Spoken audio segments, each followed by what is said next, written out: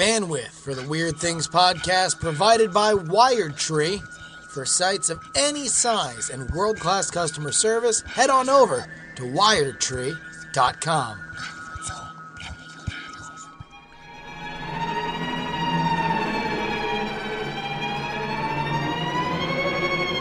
Hello and welcome to the Weird Things podcast. I'm Andrew Mean, joined by Justin Robert Young. Well, hello, friends. And Mr. Bryce Castillo. Hi, everybody. That's me.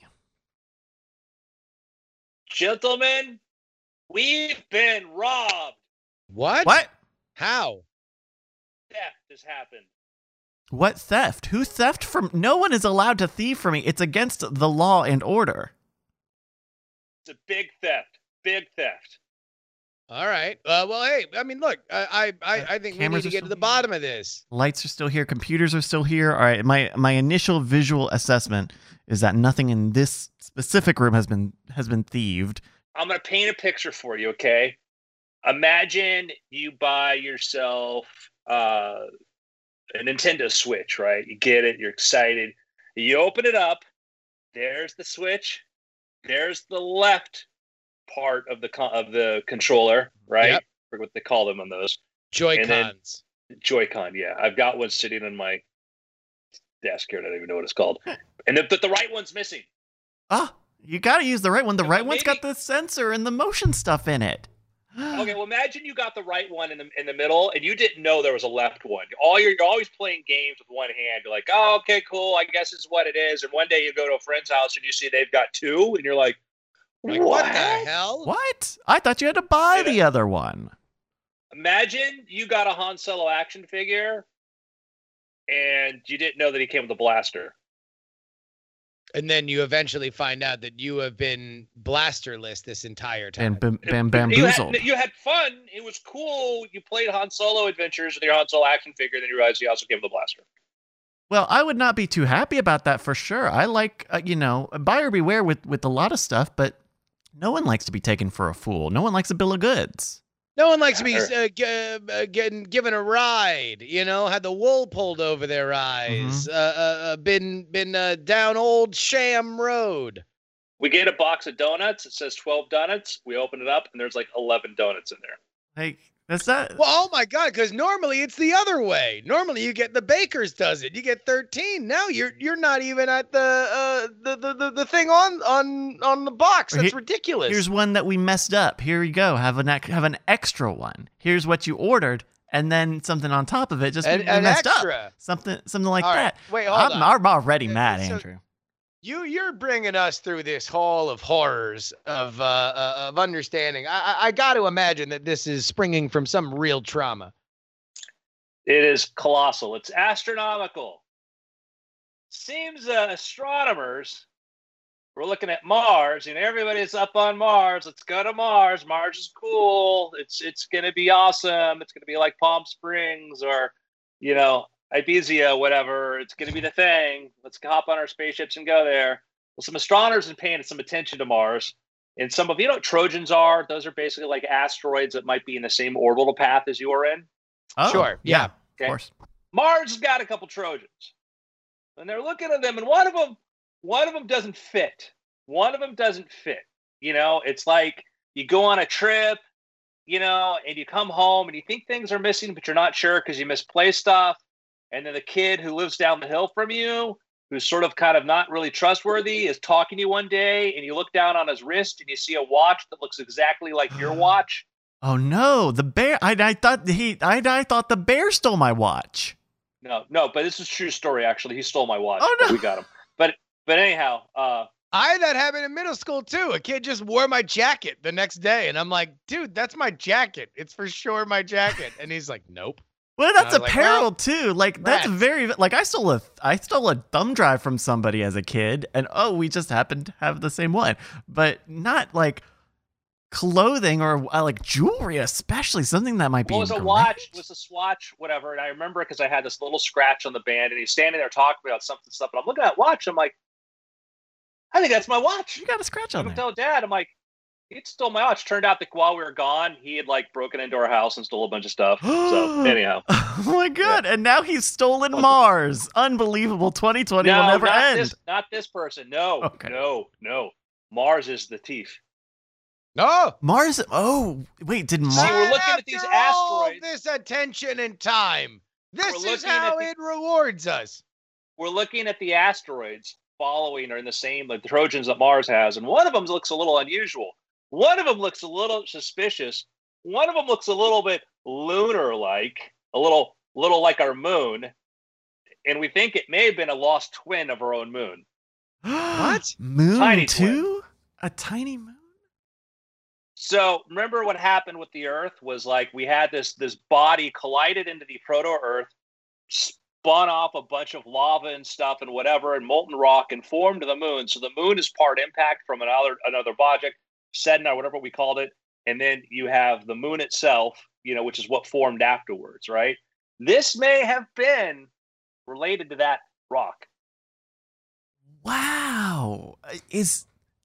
So That's it was not part cool. of That's the ours. Shrapnel, the shrapnel of that impact made it all the way to Mars. We don't know if maybe if this was before, and Mars got that part and we got this one, but I say we own the matching set.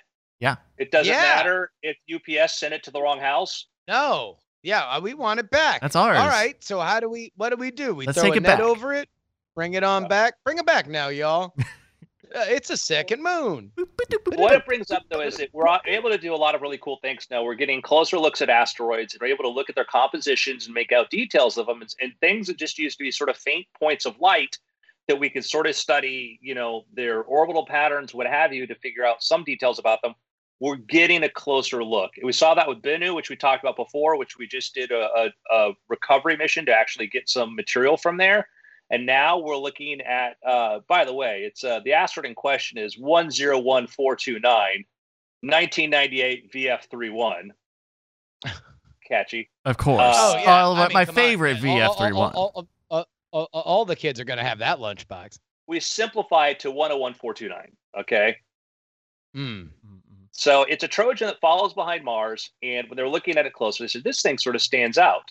It's part of the rest of the group called the L5 Martian Trojans. Just like, I think that's something that our friend Scott wrote for one of his Galactic Football League books. Yeah, right. It just stands out a bit. So it just shows you that you can still see the evidence of the early solar system and the collisions and the impacts and things that sort of throw it into this array. We often have this idea of thinking that things in the sky are have been permanent or fixed, forever. And now we know that's not true. And now we're seeing the evidence of kind of the aftermath. The fingerprints of the early solar system are still there. Wow. That's pretty crazy. And it's really amazing that we're just kind of discovering that and understanding that. And I think that is going to be just one of the benefits of us being up in space more, and the ease of use to it. When we actually think about what cheaper access to the cosmos is, it's really we should be measuring it in some of these things like this, just more of a knowledge of our natural world by way of being up there. It's interesting because the one theory is that something may have collided with the moon when it was still forming and sent it far off until it reached Mars orbit. Wow. Which would be further proof that it is ours, that something happened. I think that's we're just making that canon, right? We're just saying let's file the paperwork right now. It's ours. I don't care who says what. We need it back immediately. We need to chip it. And we need to bring it back to chip it. One of the things too is we forget, even within recent history, geological history, kind of how the universe, how the Earth and the solar system still settling down. One of the biggest extinctions ever was the Great Dying, which is the Permian period, where there's the Siberian Traps, which is placed in Siberia, where you look and there's vast, humongous volcanic fields. When they were active, it's hundreds of millions of years ago, you would have looked at the Earth and you would have seen these big glowing bands, this big glowing lake of volcanic liquid. Wow. And this is this is billions of years after the moon had cooled down and most of the Earth had cooled down, but it still shows you what's underneath the surface. And even then, imagine the early solar system, there would have been a lot of that all over, And so the idea that you'd have a collision and it would be like just molten rock spinning off into space and then still forming into something else like our moon is fascinating. Wow. That's crazy. That's just I mean, it also, whenever we get into this level of thinking, it always just, I can't help but feel as insignificant as I've ever felt existentially to just know like what, like just embers of fragments of some context that is like epic and unknowable that we all are. And yet I'm like worried about whether or not somebody still remembers that I was a dick to them in middle school. Man. Yeah, it is crazy because you look at when you watch sort of documentaries and they talk about this was what formed the Permian Triassic boundary, and for a couple million years you had like literally like part of the Earth had been ripped open, and just in such a scale it's even hard to imagine, and obviously had a very dramatic impact on the rest of the planet. But it's an interesting discovery because it reminds me of like of like Pangea, right? Like you can look at the kind of the continents and see how they kind of used to be shaped together a little bit. This is a little bit like that for our solar system. Just a little bit of, hey, these two things are actually kind of matching a little bit. So everybody's up on Pangea, but what about Panthalassa? Pan who now? Yeah. Wait. What do you mean? I'm not familiar. I thought there was just one big old continent. You're telling me there was another one? No. If you have one big continent, what else do you have? Big ocean. A big ocean. That's what we called the ocean back then. Panthalassa was the big, huge ocean. Ooh. It seems like something that would be ordered for me at an Indian restaurant that I would love. Yeah, you would. So that's kind of the crazy cool thing too, is if you look at the breakup of Pangea, first when it's there, you look at a map like, hey, here's Boston, here's Beijing. You can walk from one to the other. You know? Technically, yeah. Yeah, it's kind of amazing when you look at that. And then if you look at the you're like, yeah, here's Morocco and Boston and places like that are together. And then you can see, we're looking at a map of that. You can see that divide where the Atlantic Ocean starts to form. Once upon a time, the Atlantic Ocean was 1 inch wide. Wow. Wow. Yeah, I mean, it almost looks like, and it runs a little vaguely parallel to like the Amazon River, where like there's a gulf there, but it's nothing. It's not much. Wow. Yeah. So the Atlantic started, all of a sudden one day it's a 1 inch apart, a few years later, it's a couple feet apart. And then over time, there's a whole ocean. And you can still, like, there's a number of places where you can still see the seam. They have that famous divide, like in Greenland, you can swim between, but it's not the only place where it's, you can walk across it, but it's like kind of a neat thing. People like to scuba dive down there and put their hands on either side of the plates and touch two continents. Wow, that's wild. And most of, that's the thing too, is that we get focused on, recent events and stuff. And then you look at the geological history of our planet and how deep and how far back it goes. We think prehistoric, we think about dinosaurs, but there were entire ages, for hundreds of millions of years when there were no dinosaurs, the creatures that came before, and, you had your age of, just the sea creatures living there.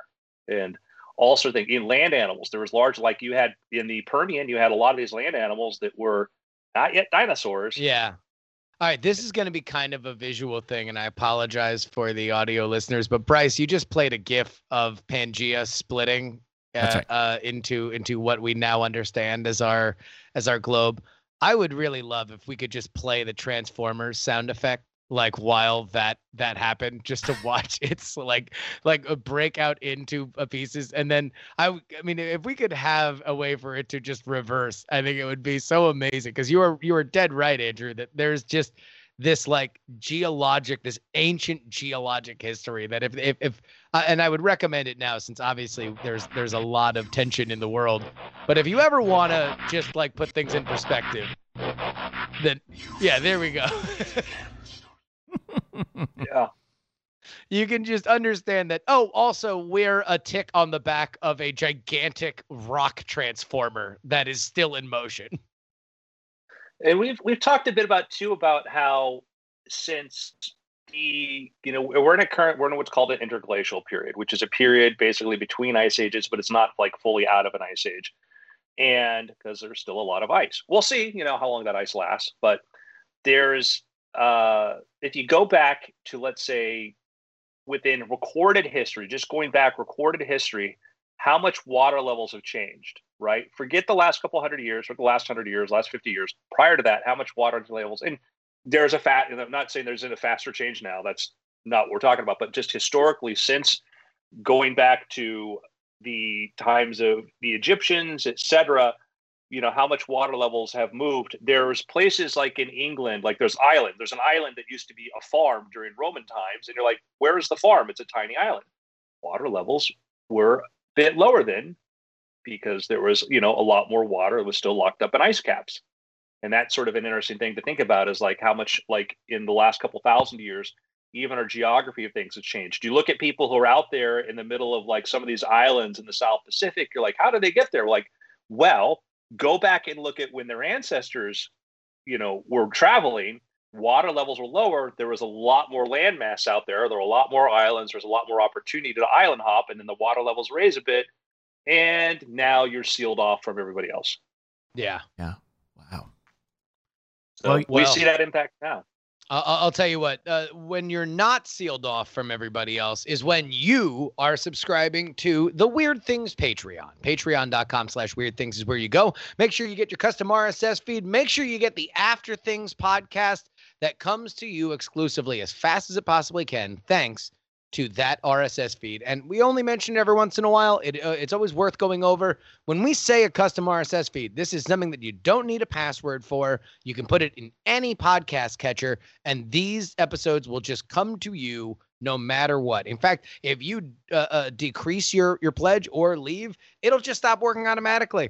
And if you want to increase it, then nothing changes at all. You don't ever have to download a new one. In fact, it's a great feature. It doesn't stop working. It just means that you don't get After Things early. You'll still get the episodes when they go public. So even then, it's a fully functioning feed, even if you're a one-time subscriber. Patreon.com/weirdthings. Check it out. Indeed. Now, for fun, I want you all to do just an image search for Dimetrodon, which is Dimetrodon, Dimetrodon. Dimetrodon. Okay. And just look at the images. Sure, here we go. Oh, this is the Scaly Boy. He's got a big fin on the back. See that? Scaly Boy. When you see that, you're like dinosaur, right? Yeah. No, wrong, false. What? That's not not a dinosaur. That's a dinosaur. No, actually, Andrea, I actually think, I hate to do this, but I think this is a correction. I think this is a dinosaur because I've seen this in the dinosaur books. I think, yeah, well, because number one, when you get the dinosaur pack of toys, right, there's like a very standard variation. You're going to get your T-Rex, you're going to get your Brontosaurus, you're going to get your pterodactyl, and then you're going to get one of these Dimetrodons, which has the big fin on the back. If you got a really good one, you might get an Ankylosaurus as well. But you're telling me that we've been sold, again, another bill of goods here. This thing isn't even a dinosaur? What is it? Well, you're confusing your Spinosaurus for your Dimetrodon. Oh. You see, specious, not everybody with the ridge of like fin-like spines along their back is a dinosaur. So then what the hot ham water is a Dimetrodon? Yeah, I mean, I guess Dimetrodon is. It looks like a lizard, it looks like if an iguana had a T-Rex's head. Okay. So it is a synapsid. Okay. So synapsids is that what's split off, and basically things that were related to the mammals. So we are more closely related to that than like a dinosaur would be. That's part of the group that split off and formed the mammals. So that is an extant synapsid, an extant mammal, not quite a mammal, but it is of the same family that we're from. Versus the dinosaurs, which came from it was a reptile offshoot. Go back far enough, it's like all reptiles, but then the reptiles also split off and then became what became dinosaurs and birds. But it's an example of showing, like, often we think of like prehistoric stuff, we just think, oh, dinosaurs and saber-toothed tigers and maybe some sloths, but it's like this would have been from, I believe would have been like a Permian area creature, just showing like there were just a lot of animals, and the world was filled for hundreds of millions of years with creatures before dinosaurs. There was an age before them. Wow. Wow. So this is a dinosaur prequel. Yeah. Well, like mammal prequel. A mammal prequel. Holy crap. And I didn't know this lived during the Silurian phase. Silurian phase. Yeah. So it just I love, like, if you want to do something cool, go do like a deep dive in some of those documentaries that are just about the things before the dinosaurs, and just give you that sense of deep history, which we're still trying to figure out. Oh yeah. I mean, it's like the older I've gotten and the more I've actually tried to piece together my own view of the world, the one thing that I know more and more is how paltry our understanding of the world is. And that is the beautiful thing about it. The beautiful thing about it is that it's like we are a few discoveries and advancements in technology away from just always understanding more and more. So one of the things too you can look for to sort of spot the difference, if you go back to that image or look at the Google images of the Dimetrodon, count the toes. Count the toes. Oh, okay. So like the Dimetri, it looks like he's got 5 toes. 5 toes. That would, because I mean we have 5. Now look at your hand. Oh no, I'm a Dimetrodon. Ah! Oh my God, that's amazing. That's clever. In the images, there's one where they showed a scale of Dimetrodon, and then they have like somebody put like a sexy woman clip art, like something off of a truck flap. Yeah, to compare the size. So the ridge goes about as high as a random bot on Tinder. Yeah. Wow. Anyhow. Oh, that's on DeviantArt too. Oh, I'm not gonna click on that. That's who knows what that's gonna be actually. Cool. Dimetrodon. Yeah. So dinosaurs are cool. So are all the other creatures that we call dinosaurs, but weren't dinosaurs. Yeah. It is a broad genre. A lot of things, probably a lot of mislabeled things tend to fall into that in our broad cultural sense. Yeah. Like we'd say pterosaur, but they weren't really dinosaurs. They were just flying reptiles.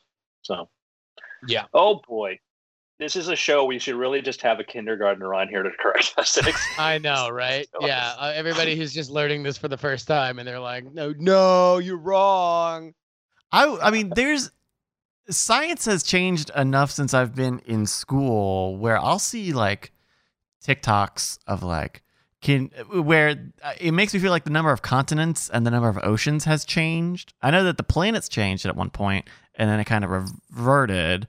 Right, and so Neptune is still a planet, but then I think did they reclassify the continents or something in the past 15 years? No one is quite sure, but yeah, I know there's. Yeah, I think they sort of look at plates and try to figure that stuff up. So, yeah. Somebody in the comments says they say some dinosaurs may have had feathers. Now that's weird. Yeah, that's like if you watch new nature shows about dinosaurs, like if you don't put feathers on some of them, you'll get letters because it seems very likely that many of them had them. Well, right, because we believe a lot of birds today descended from dinosaurs. Is that right? They're an offshoot species of that. So they were. I mean, as somebody with birds, I can see it. I can see it. The way that they stalk around and it is very, very T-Rex-esque. Yeah, that was one of the things too. Is like there was an age, we had giant insects. You had like centipedes that were like 10 feet long. Okay. Good God. You had not me. Yeah, you had dragonflies with like 2-foot wingspans. And that was mostly oxygen, right? Like it was like a more oxygen rich environment. So when they went back and they looked at the fossil record, when oxygen levels went down, the centipedes went away, but you still had the dragonflies. And the dragonflies, they think that was probably like the movement of their wings was able to keep moving air through there. There's this weird way, like when you scale up like a an insect or you scale up something like a dragonfly, you'll see there are these tubes, these air tubes actually scale disproportionately. So there's sort of an upper limit to size, but basically they were all around even long after oxygen levels went close to where they are today. And the thing that probably got them was probably a couple factors. It may even have to deal with some kind of plants as far as like kind of the food that was available where dragonflies hatched underwater. And then the other factor is, well, flying reptiles and birds, Yeah. They're like, look at these big, juicy morsels we can eat. So that may have had a big impact, was probably like when reptiles learned to fly, then you had birds. That was probably the end of giant dragonflies. That was a wrap. Yeah. All of a sudden Yeah. they weren't quite as high on the food chain as they were before the new additions. Yeah. Smaller was better. Another topic here is there's a article came out and it talked about sort of bringing up the point that, and this is another history example, we were still wrestling with like, why did Neanderthals go extinct 40,000 years ago, right? Uh-huh. And Dr. Nicholas Longrich, a senior lecturer in evolutionary biology and paleontology at the University of Bath, has an article in The Conversation. And basically, he's like, we were at war with them for like 100,000 years. He's like, it was probably humans versus Neanderthals. We have this sort of romanticized idea that we infrequently, met with each other. We can see their DNA in our DNA and we can know like the romantic entanglements. But he's like, no, like we find evidence in both groups of a lot of conflict, blunt instrument hitting, fighting, etc. We were probably fighting with Neanderthals for 100,000 years. 100,000 years? They lost. That's kind of like the space story. That is too big for me to wrap my mind around. I mean, that's generations. That's generations of Neanderthals and Homo sapiens. I mean, I guess we think of warring now as like that's not even a conflict. That's life. Yeah, that's a just societal what happens. structure. So he's got a pretty interesting article talking about like sort of like what would have been like Neanderthal territories and sort of the points at which humans may have tried to incur and to sort of pushed back. That may have been what kept us in Africa for the longest time, was just the Neanderthals keeping us from, going into there. And finally, Neanderthals would have been a formidable fighter. They were, thicker bones, bigger skulls. They would have been harder to take down. And it may have been ultimately our ability to cooperate with other tribes, other groups of, Homo sapiens, the weapons we're able to build, et cetera, that eventually gave us the upper hand. And it could be an example of, why we became the dominant species, was because we had to develop, we couldn't rely on evolution alone to let us, fight them. We had to rely upon basically, cooperation and to do this. And it is sort of an interesting tale. You think about this as like, they were the indigenous species in Europe and Asia. They were there before us. Yet as we left Africa, we're like, hey, some nice land you got there. We'd like to be there too. And by the way, we're willing to wait for it. Like at least 6 figures in terms of years that we're going to spend fighting. And this map, I mean, this map is brutal. I don't know if this is the only, but this is a Homo sapien first offensive from South Africa across what would be Asia, Eurasia, even maybe India. Wow. But yeah, you have in parts of Asia, they have the Denisovans, which is a group that now is getting more attention lately, which was related to Neanderthals, but not the Neanderthals. They were a different group unto themselves, and we're finding more about them and where they lived. And so it is just, this map shows you, modern Homo sapiens, archaic Homo sapiens in Africa, and then Neanderthal territories and Denisovan lands. Like, it's this map of Middle Earth. That's crazy. Yeah. Kind of the idea that we spent, 100,000 years in a state of war with, another species. I mean, that it really does bring kind of even context to those, like that way of our thinking, like the idea of a prehistory world of like, races that are just at war, right? Like that if we're just like, oh no, yeah, like they were elves and we were dwarves, and we just hate each other and we fight each other forever. Yep. And then we kind of, the amount of cooperation we actually have today is amazing. It is just, you're not going to find that anywhere else in the animal kingdom, anywhere else in history. And we have conflicts that we need to have less of, but that is sort of, I think, the hopeful sort of note is that, it used to be a long time ago, two unrelated primates met, they would fight. Yeah. Now, it's not now the we case. live. Yeah. We have an incentive to cooperate, to succeed, to thrive, and to that we can be better for trading, or at least not killing. At the very least, not killing. Yeah. We're just like everything else. Look, it's a rich path that you can follow. Otherwise, we're just going to go ahead and set the baseline. Please don't immediately kill each other. Yeah. So this is totally unrelated to anything, but I thought I'd bring this up. Just sort of one small story here. Some Stanford researchers have done something interesting where they've put people into VR setups, headsets, hand trackers, measured their data, and they used a pool of 511 participants. And they say with less than 5 minutes of tracking data per person, they can spot who is who. Oh, like a movement fingerprint, just the way that you idle when you're... Yep. Wow. They had them use Vives and Vive Wand controllers, and they each watched like 5 20-second clips from a randomized 360-degree video, then answered questions. And they said from watching them, they were able to tell who was who.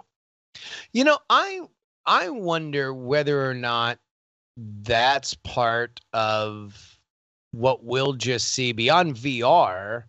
If in a world of biometrics where we're, wondering like, okay, well, is it better to face unlock or fingerprint unlock if our next, phase over the next 5 or 10 years of like Ring doorbells will be like, oh no, we know it's you walking up. Like we have enough data of just like the way you move. Nobody else moves exactly like you move. And that is a way that we can just unlock your door no matter what. Or maybe like that's because they have a similar thing for CAPTCHA, right? Where on some of them, where you just check the box and you don't, sometimes you don't have to do the test, the squares test, whatever. They base that based on your pointer movement. And as long as you don't have a automated bot-like, behavior with your cursor on that page, in some instances, right, there's still they still verify a lot of times with the image test, but they'll just say, oh yeah, that's kind of how a human would have scrolled on this page or will act, so we'll just verify you, because that's all it is. It's not necessarily all about the image learning stuff. It's about verifying who is and isn't human. Yeah, gentlemen, one who picks. Sure. Yeah. I watched the Netflix series The Queen's Gambit. It is, I think, 7 episodes. Got to the end of it last night, and I very much enjoyed it. I thought the writing was really, really good. What I'm kind of surprised about, I haven't read a lot of critical reaction to it, but it very much felt to me like a biopic movie from the aughts. Now, this is a fictitious character. It's not a real person, at least to my knowledge. Maybe a composite of a lot of different similar types of people. But it follows some of those same kind of like Stations of the Cross of like how the great person became the great person, but dialed up to 11 because it's a fictitious story and you don't have to worry about, trampling on the truth.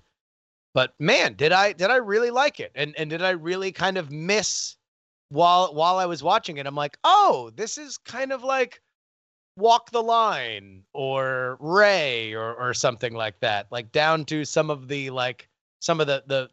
tropier sort of elements of it. But I really liked it. And I really like the fact that you have a movie like Walk Hard, which parodied that. And I love that movie. It's one of my favorite comedies of its era. But there's a reason why all these movies won Oscars, and we like them. And I would more fictitious biopic movies. I liked it.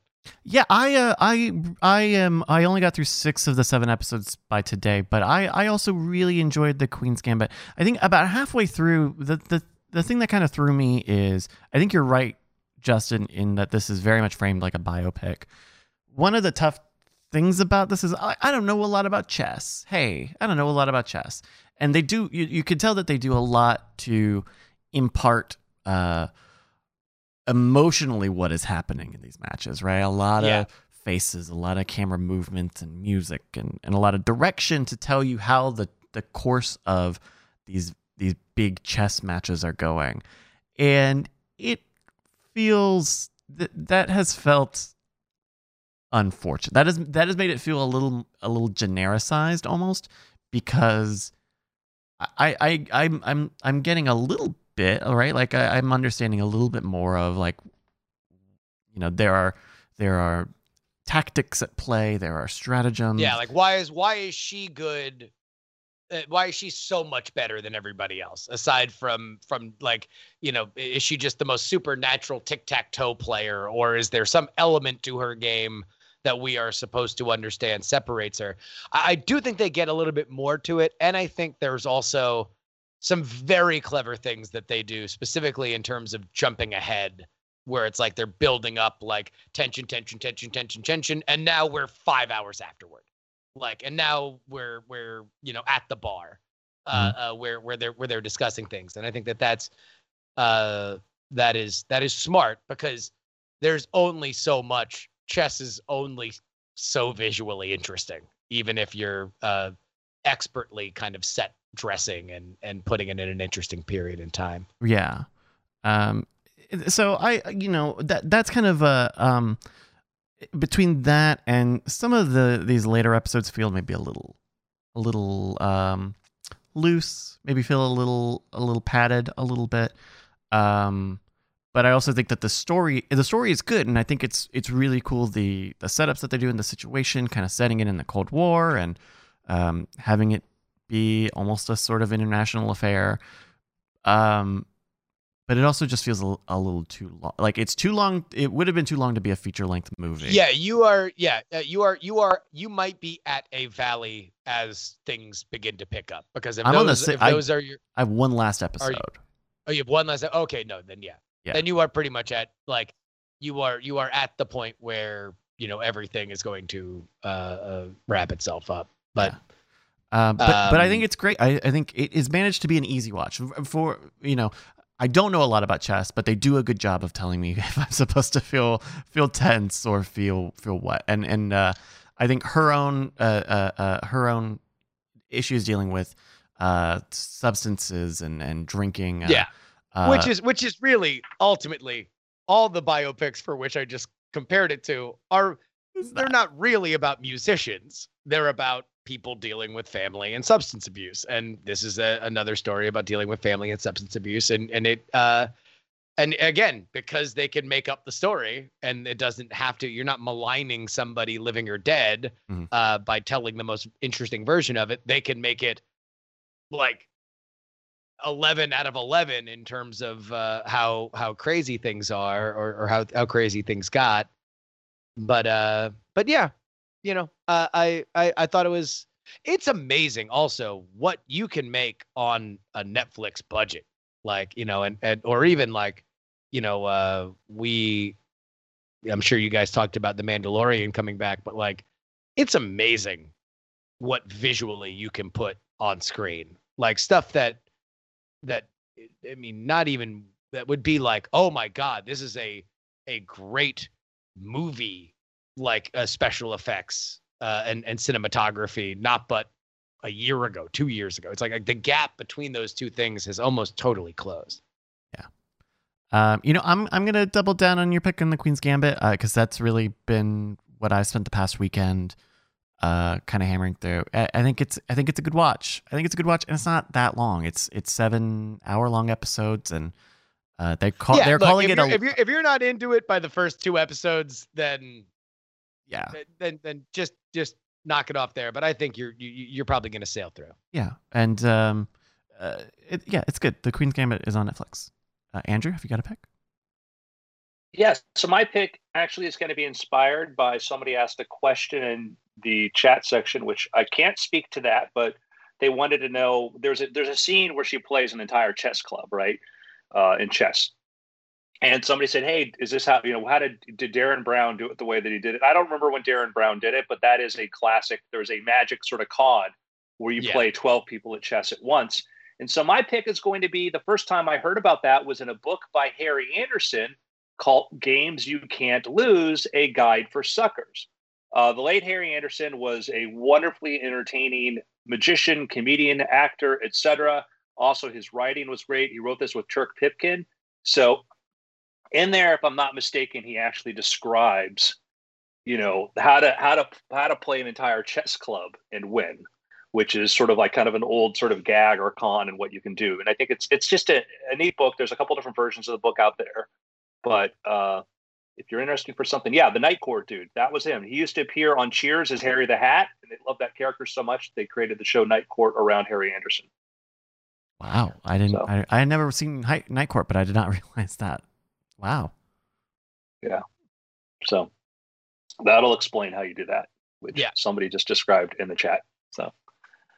Yeah. And Darren Brown describes it in the special that he does. So okay, cool. So so we get it. The point is you basically play the players against each other. You just, whatever one person does, you play that move against the next player, and you keep going around and around and around doing that. Which I think was an old Scam School episode. I believe that was an old Scam School episode that Brian had covered many years back. Yeah. Oh, probably. Yeah. Wouldn't doubt it. But that's not how she won in the Queen's Gambit. No. She they was specifically are like, she starts on all of them. Yeah. Yeah, and this is my pick. Like, I enjoyed the Queen's Gambit, really liked it. Thought she was great, liked the story. I like the idea of let's create, what if there had been a female chess prodigy back then, and sort of tell a narrative about that, which I thought was great. My only really kind of note on it was, and they tried to deal with it a little bit, she would have been a far bigger deal. It would have been a far bigger deal to have a chess champion in the 60s who was going to be able to, an American chess champion who has had a chance of beating the Russians. One of the things that would happen, like if you follow the Bobby Fischer story and all this sort of stuff, the government would have made sure you had money to get to where you needed to go. Yes. And if it had been a woman, that would have been even bigger. There would have been news crews and stuff outside of her house a lot. Yeah, there are moments where I think they flirt around with putting that into context of saying like, oh, she has to go to the Tonight Show or whatever. That's like part of her swing. But I think you're right. There should have been a bigger swell of fame that would have enveloped her. And they, without getting into spoilers, they do kind of show a trajectory of that by the end of the story. But I agree. I think that she wouldn't have been able to hide even in Kentucky. Yeah, I think that, and they could have made the point even more of what they were doing about like being a woman and what she had to deal with and all that. And the fact that, and they touch upon this a little bit as she's, in Life magazine and stuff. And it's like telling her to smile and to be pretty and stuff. And she just can't just be herself. Yeah. And I think that would have been a neat opportunity to, and I'm curious to see in the book by Tevis, like how much more if that was explored or whatever, why they did or didn't do that. But anyhow, I really enjoyed it. Everybody I know enjoyed it. If you don't like it, then go back to your Connect 4. Yeah, exactly. It's been weird.